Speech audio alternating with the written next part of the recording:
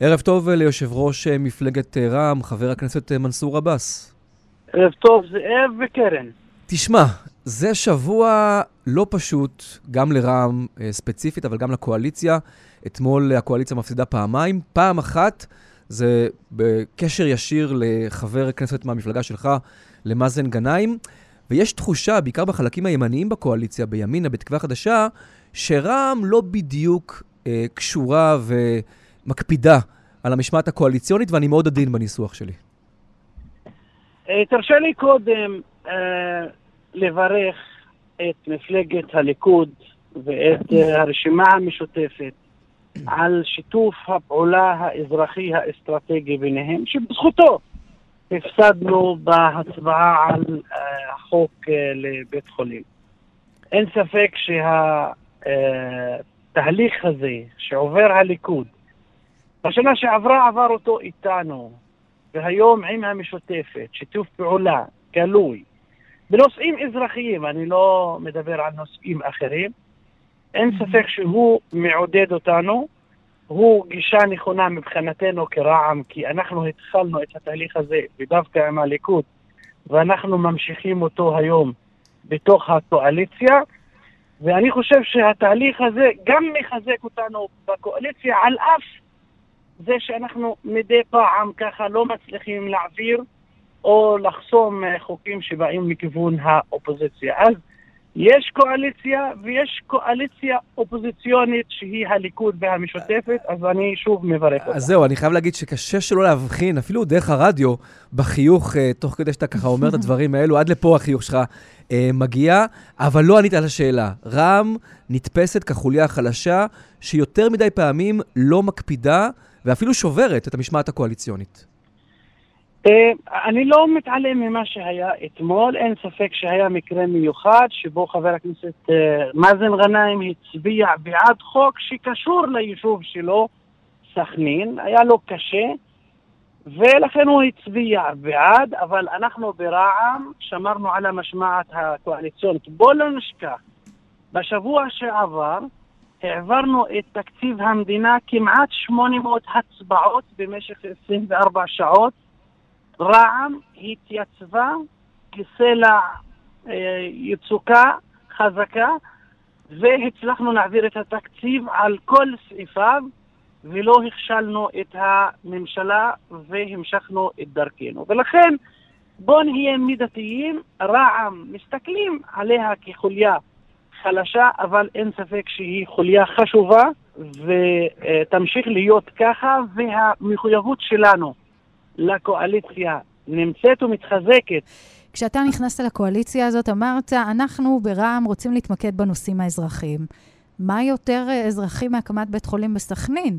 עכשיו, ענית על זה בחצי הומור שהליכוד, אתה יודע, גם בצלאל סמוטריץ' ואיתמר בן גביר הצביעו ביחד עם המשותפת, אבל בסופו של דבר, מה, לא כזה דגדג לך, כאב לך קצת, שאתה מצביע נגד הקמת בית חולים בסכנין? כן, אני אתן לך תשובה כנה.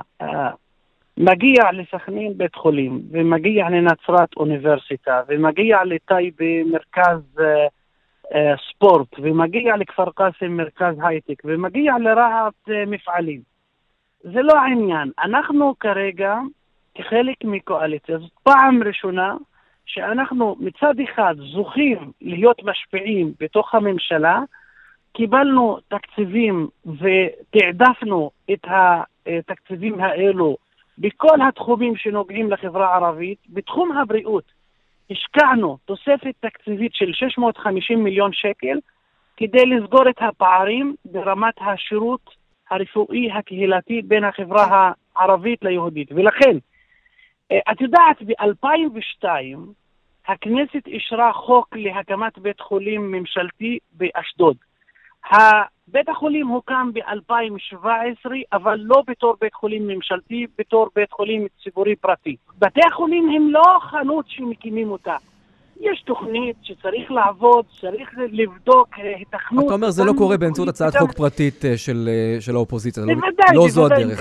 פרויקטים לאומיים כאלו לא מקימים בהחלטה פרטית, בוודאי. תשמע, אני רוצה, קרן מקודם הזכירה את זה שאתם דיברתם על זה שבקדנציה הזו, אתם מתמקדים בנושאים האזרחיים, אבל הנה לפני יומיים אתה הולך לביקור ברבת עמון אצל המלך הירדני, ולא נראה לי שהשיחה ביניכם עסקה בחוק החשמל של בתים לא חוקיים, או בחוק אבו כביר. הרי לכולם ברור שדיברתם על הנושא הפלסטיני ונושאים שהם לגמרי מדיניים פוליטיים. אז איך תסביר את זה?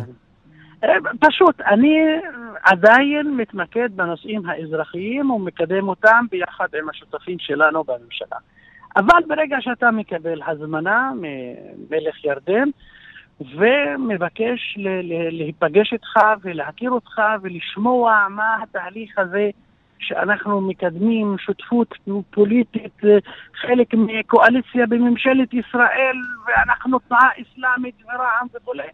אין ספק שגם מטעמי כבוד וכן רצון שיש לנו אינטרסים בממלכת ירדן, יש לנו אלפי סטודנטים לומדים שם, יש לנו כל האירוע של עלייה לרגל הוא דרך ירדן, וכמובן ירדן קשורה לכל מה שקורה אצלנו פה, ולכן אני לא יכולתי לסרב להזמנה הזאת, ושמחתי לקבל אותה, ויצאתי לאחר שגם שתיאמתי עם ראש הממשלה ועם שר החוץ, ואני בכלל בכל המגעים, בוא נקרא להם הבינלאומיים, אני מתנהל בצורה ממלכתית, מיידע את ראש הממשלה ואת שר החוץ, ואתם יודעים מה? נפגשתי עם כל שגרירים המעצמות בעולם, ארצות הברית, אנגליה, גרמניה, צרפת, איטליה, הולנד, שוודיה, האיחוד האירופאי, משלחות מהסנאט האמריקאי, משלחות בבית הנבחרים.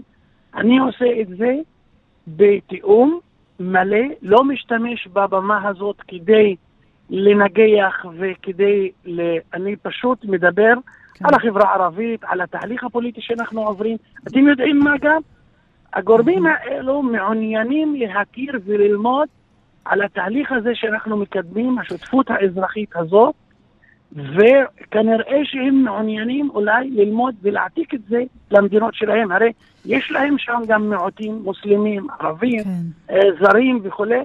אז הם תמיד שואלים אותי, כאילו, אבל חבר הכנסת אבאס, אני אגיד לך מה. האוכלוסייה היהודית, בטח החלק הימני של המפה הפוליטית, מתקשה, קצת מתנהג בחשדנות כלפי הפגישה הזאת, ושואל את עצמו באמת, יכול להיות שמנסור אבאס ישב עם מלך ירדן, והם לא דיברו על הנושא הפלסטיני? לא, זה כזה, לא עלה בשיחה בכלל? אוקיי, בסדר. אמרתי שלא דיברנו על הנושא הפלסטיני, או על מסגד אל-אקצא, או על דברים אחרים. דיברנו המון דברים. ישבנו על קידום הסכסוך הישראלי-פלסטיני, על הסדרה של המלך דחק בך להציף את הנושא הפלסטיני גם פה בישראל? הוא דחק בך לקדם את הנושא הפלסטיני בתוך הממשלה? לא, שוב. זה מה שמנסור, כאשר, אתם יודעים מה שאני מספר לכם ברשת ב', מה שאני אומר בישיבת פורום ראשי מפלגות הקואליציה, מה שאני אומר במג'לס השורא, מועצת השורא, מה שאני אומר בארמון המלך הירדני, זה אותה שפה, אותם דברים. אני ממש שומר על קו אחד. שוב, אני מתמקד בקידום הנושאים שנוגעים לחברה הערבית. נבחרתי על ידי 170,000 בוחרים, והם ידעו מלכתחילה שאני אתמקד בנושאים האלה. זה לא אומר שאני לא מדבר על נושאים אחרים, אבל כרגע מה שאני עושה זה מתמקד בסוגיות האלו.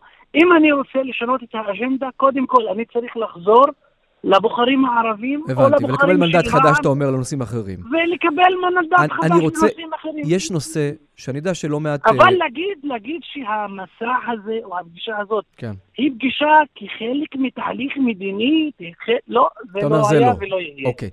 מה שמטריד לא מעט אנשים במדינה, אני מניח, זה הפרסומים על קשר שקיים בין רע"מ לבין חמאס. עכשיו, אני לא אומר שעבר כסף. שים את הכסף בצד. נגיד שלא עבר כסף, אין את העניין הזה. אבל עצם הקשר של מפלגה בישראל עם ארגון טרור נפשע, זה דבר שהוא לגיטימי בעיניך? אתה קבעת שיש קשר, אני קובע שאין קשר. וכל מה שאנחנו עושים, גם התנועה האסלאמית, כמובן מפלגת רע"מ, אנחנו תנועה, מפלגה פועלת במסגרת החוק הישראלי. באמנה שלנו, בתקנון של התנועה האסלאמית, ולא רק של רע"מ, שהיא מפלגה רשומה, רשום שם אנחנו מחויבים בשני כללים, שני דברים. החוק הרשמי האזרחי של מדינת ישראל, והחוק השרעי של דת האסלאם, כי אנחנו תנועה אסלאמית. ואם זה מתנגש, מנסור, אם זה מתנגש? אם החוק האסלאמי והחוק בישראל סותרים אחד את השני. אנחנו שומרים על החוק ולא נעבור את החוק של מדינת ישראל, נקודה. ולכן, כל מה שאנחנו עושים, בהתאם לחוק, לא רק, גם יש פיקוח. חברים, אנחנו נמצאים במדינה שיש בתוכה גופים, מפקחים, יודעים דבר, רשויות אכיפה, הכל. אנחנו פועלים במשך עשרות שנים, אנחנו לא נולדנו אתמול, במשך עשרות שנים. אם היה דופק, אם היה משהו חריג, אם היה משהו לא חוקי, אז היינו, כולם היו יודעים. לכן, זאת בעצם ההגנה של כל העמותות, כל הפרויקטים שאנחנו מקדמים, בתחום ההומני, בתחום האזרחי, בתחום התרבותי, בכל תחום אנחנו יודעים שיש לנו גבולות. רגע, אבל מנסור עבאס אני רוצה לשאול בדיוק בנוגע למקום שבו הגבול עובר. ולשאול אותך, האם הפרסום שניסית לשדך עורך דין, למשל רוצח משפחת פוגל, הוא נכון? ואם כן, אז מאיזה מניע? או שזה פייק ניוז? הנה, הזדמנות להבהיר את זה. תארו לעצמכם איזה עלילת דם, איזה שקר אפשר להגיע. אני הוצאתי הודעה, ביקשתי מאותו עורך דין שאני לא מכיר אותו. בוא, פרסם את הרי איילה חסון טענה שהיא שמעה שמנסור עבאס, והוא התחמק ולא נתן תשובה. הם יעמדו מול בית המשפט לתביעת דיבה. אבל בינתיים אני מבקש מהם, אם הוא אומר שמנסור עבאס פנה אליו, הנה אני מוותר על החיסיון כלקוח, שאני לא מכיר אותו, ובקשה שיצא וידבר ויגיד. אבל לצאת, ליצור אשליה כזאת, פייק ניוז, ועוד כל מיני דברים ושטויות שהם מדברים לאורך השבועיים, שלושה האחרונים, כדי ניסו להכשיל. אז אתה יודע מה? אני שמח ששאלנו, כי זה טוב שקיבלת הזדמנות להבהיר שהדבר הזה לא היה ולא נברא. אני רוצה עוד שאלה אחת אחרונה לסיום, כי אנחנו ממש צריכים לסיים. אתה אדם דתי. האם עצם זה שאתה בעצמך מתפלל במקומות קדושים לאסלאם, לא גורם לך להבין את הצורך של היהודים להתפלל במקום הכי קדוש להם בהר הבית, איפה שהיה בית המקדש היהודי? האם זה דבר שהוא לא ראוי בעיניך? אתה יודע למה אני מופתע מהשאלה הזאת? למה? כי אני יודע שפוסקי ההלכה היהודים, לא כולם, לא כולם. המיינסטרים של פוסקי ההלכה היהודים לא מרשים ליהודים לעלות למסגד אל-אקצא, או מה שאתם קוראים בשפה הדתית שלכם, הר הבית. זה דבר אחד. דבר שני, חברים, כרגע יש סטטוס קוו, שבו המוסלמים מתפללים במסגד אל-אקצא, היהודים מתפללים בכותל המערבי. אתם רוצים לקחת אותנו, בנוסף לסכסוך הלאומי, והסכסוך על האדמות, אתם רוצים עכשיו לקחת אותנו לעוד סכסוך של מלחמת דת? אנחנו לא יודעים מה יהיה בעוד עשרות או מאות שנים, אנחנו לא יודעים. אבל חשוב קודם כל קדושת החיים. הרי אנחנו כולנו יודעים שכל דבר בירושלים המזרחית, מסביב לחרם השריף, למסגד אל-אקצא, כל אירוע שם הוא אירוע ברמה עולמית ומתפתח לרמות מאוד. ולכן חשוב לזהר, חשוב לשמור על הסטטוס קוו. ואתם יודעים, אני לא מחדש דבר.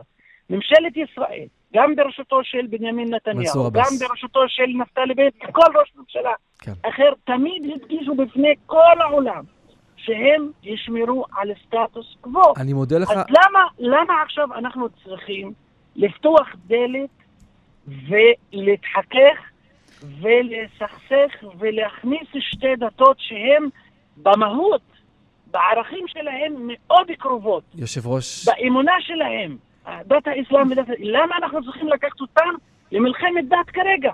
איפה השפיות שלנו? יושב ראש רע"מ, היה מאוד מעניין. הכנסת מנסור עבאס, תודה אתה רבה לך. צריך להתראיין אצלנו יותר. אני חושב שזה היה פתיח לשיחות נוספות בהמשך גם. תודה רבה לך, שבת שלום. תודה לכם.